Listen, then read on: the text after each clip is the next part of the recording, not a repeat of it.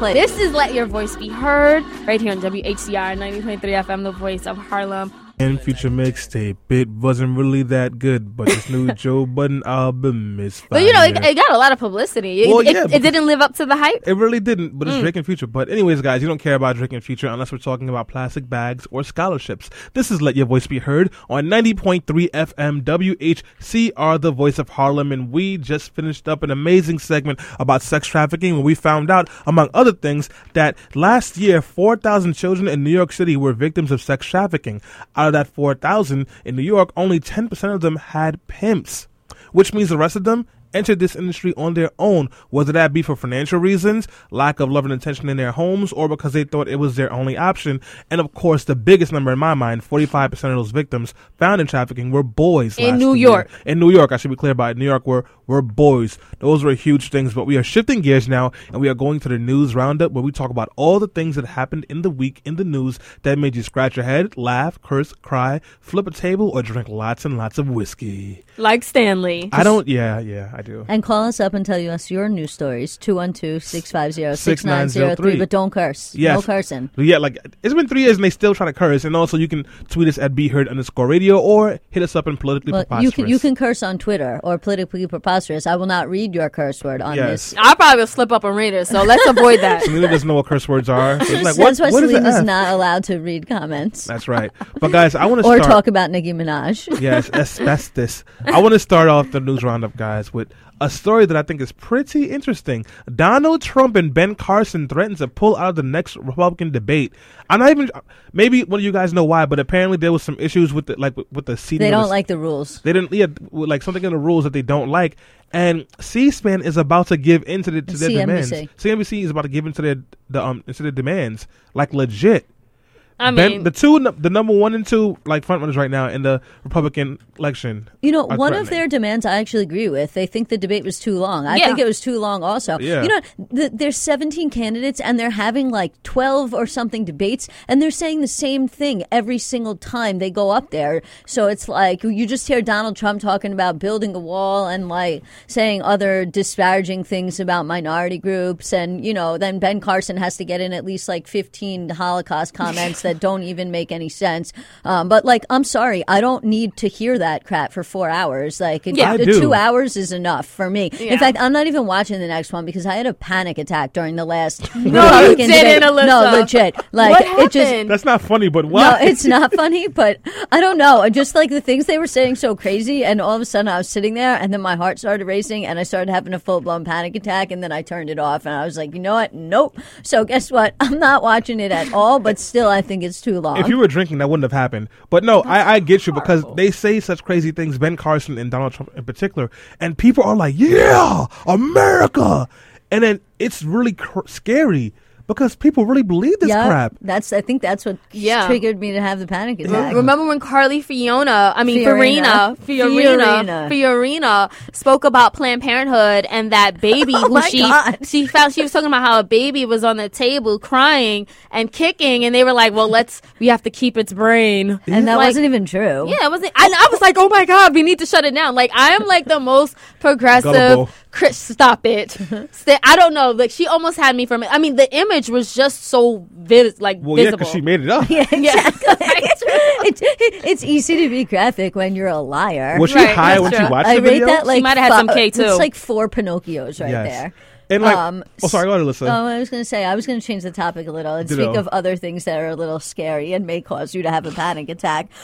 So, you know, the NYPD has X-ray vans. Yes. Yeah, no, legit. And they don't want to talk about them. So the NYCLU, which is the New York Civil Liberties Union, and there's an article about it in New York Magazine. But apparently when the commissioner, Bratton, was asked about the transparency and about the X-ray vans, he said, quote, "Those are issues I'd prefer not to divulge to the public at this time." So if you're not surprised, the NYPD is probably, I don't know, rolling around their X-ray van, and who knows what they're X-raying. But just so you know what this is actually basically the whole body imager technology that was installed in airports several years ago that people complained about because they got a reputation as being the naked scanners. And by the way, just in case you want to know how much money came out of your taxes for this, each van cost between $729,000 and $825,000. So it cost almost $1 million for each one of these vans. And the NYPD has 2 of them, and they don't want to tell us anything about them, which kind of scares the hell out of me. Weren't they saying they needed money for more cops? How many cops could they have hired with that waste of money right there? They hired 1,300 more cops. Well, you know what? But they had to get more money from the city council to do it. Yeah, now they need now there's 1,300 more people on the street that, have to get make their quota. I'm going to put so much porn inside my jackets, and when they X-ray me, all they see is that. Oh, wow. So, speaking of creepy, a porno company, I think they're called Brazzers, just opened up university for becoming a porn star. Oh, yeah, I heard about that. Porn Star University? Yeah. What do you need to learn? They're going to be, I guess, teaching the actors the tricks. I don't know. That's interesting. What do you need to learn? So I was reading an article, it may have been in Vice magazine a few years back, and it was all about how actually it's not just like having sex on camera. Like they are like filming different shots, and it's probably a little too racy for us to get into in discussion on the radio, and we can obviously have that discussion further. But I think it's a lot more complicated, at least for the man. It can be a lot more complicated than you think it is. When you're filming a scene over the course of 3 hours, and certain things have to be working properly. I saw a documentary about that, about like how difficult guys are underpaid and overworked in the porn industry. I thought women were underpaid. Women are definitely not underpaid in porno. Not in porn. They're the top money makers. But anyways, guys, what do they name the degrees over there? Like, could you have like a bachelor's in philosophy or anthropology, but in butt anthropology? I mean, I don't know who's going to take that university. Seriously. I actually took a class in my first the anthropology of sex. In college when I was at Binghamton, and it was a really, really interesting class. And we had to read Michael Foucault's philosophy on sexuality and something no, he's a philosopher.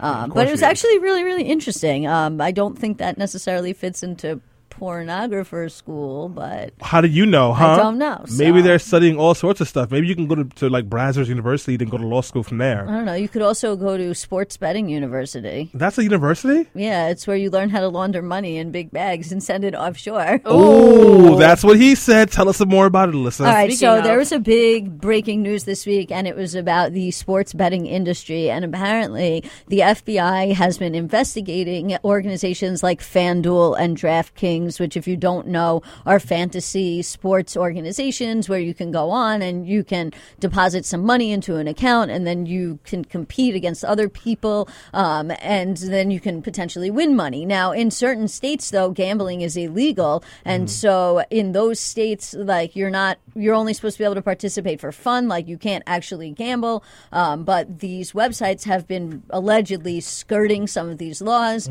and that's also led to, so you know what happens when you skirt laws and you have a lot of money coming in? You have to put that money somewhere. That's called laundering, right? You have to make that money seem legit in some way. And so there's actually been reports of kind of almost like mafioso type stuff where people carrying bags of money on planes and to the Caymans to try and figure out where to put this money and how to avoid the government knowing about this money. Wow. And then actually the latest news I heard is that Nevada actually shut down the websites because of Nevada's gambling regulations. Nevada gambling regulations actually legal, but because it's legal, there's a ton of regulations on it. And so regulators said that because this is gambling and they are skirting the Nevada regulations, that they were shutting them down. So I think there's going to be a lot more that comes out about this story. Well, in their defense, I made $100 off of them at the beginning of the football season, and I only put in $25. My question was, will this affect casual game? I don't know what you call them, casual bettors, people like Stanley who get into the game every so often. Well, I mean,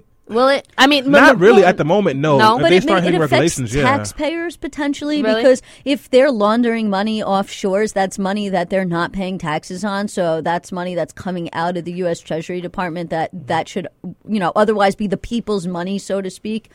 Tax money is our money for the government to be spending. But the other question that it raises is actually about integrity within sports. When there's so much money involved and, there's so much on the line. I mean, I don't want to use like Pete Rose as the example, but that's like the most well-known example of somebody essentially being paid off to like throw a game in order to, because of gambling, right? Gambling reasons. In Pete Rose's defense, there was never any proof that he threw a game while being the coach of the Cincinnati Reds, or like he betted on other teams. Right. That's why I don't want to use that example, per se. But my point is, when with gambling and especially with sports gambling comes the potential for impropriety and for integrity problems within sports themselves. And, sports are big business in this country, for one, but two, we expect there's a certain level that we expect our athletes. I mean, that's why the Lance Armstrong thing was such a big deal, right? That's why Alex Rodriguez is the most hated man in baseball, because we expect our athletes to compete with integrity, right. and when there's lots of money involved, sometimes that integrity gets lost. We expect athletes to compete with integrity, but we let businesses do what they want to do. Sorry. Speaking of integrity and a lot of money involved, so the state of Illinois is actually issuing their state lottery winners IOUs. So if you won the lottery and you won more than $600, instead of the check, they're issuing the IOU because of their budget crisis, I pay you back which in 15. is completely, I mean, it's just horrible. There's a lot of internal conflict between the state legislators there, which are, I think, majority Democratic, but they have the new governor there, which is Republican, and they just haven't gave the their comptroller the authority to continue to issue out these checks because of the internal conflict. You know what gets on my nerves about stuff like this? What? Is that if a person can't pay their bill, whether it be a state bill or like a personal bill, no one's letting them give them an IOU. They're coming Right. for everything. Right. But then as soon as the business is stumbling or the government can't pay a bill, all of a sudden you have to be patient. That's a crock of BS. Give these people their lottery money. They legally can't. Like, the person in charge of that legally cannot issue those checks Well, right now. I legally cannot pay Sally Mae because I legally don't make enough money. Stop calling me Navient. Guys, if you have a question or a comment on this issue or anything else that we're talking about, or if you simply want to talk about your own story that made you, robbed you up a little bit this week, then you can call us up at 212-650-6903. You can also tweet us at BeHeard_radio. I don't know if this happened this week or last week. My What? memory's fuzzy. Raven Simone saying she wouldn't hire someone who had a ghetto name like Watermelonisha, even though her name is Raven Simone with an accent where there should be no accent. Did you So see the thing that I posted about how we get Rachel Dolezal?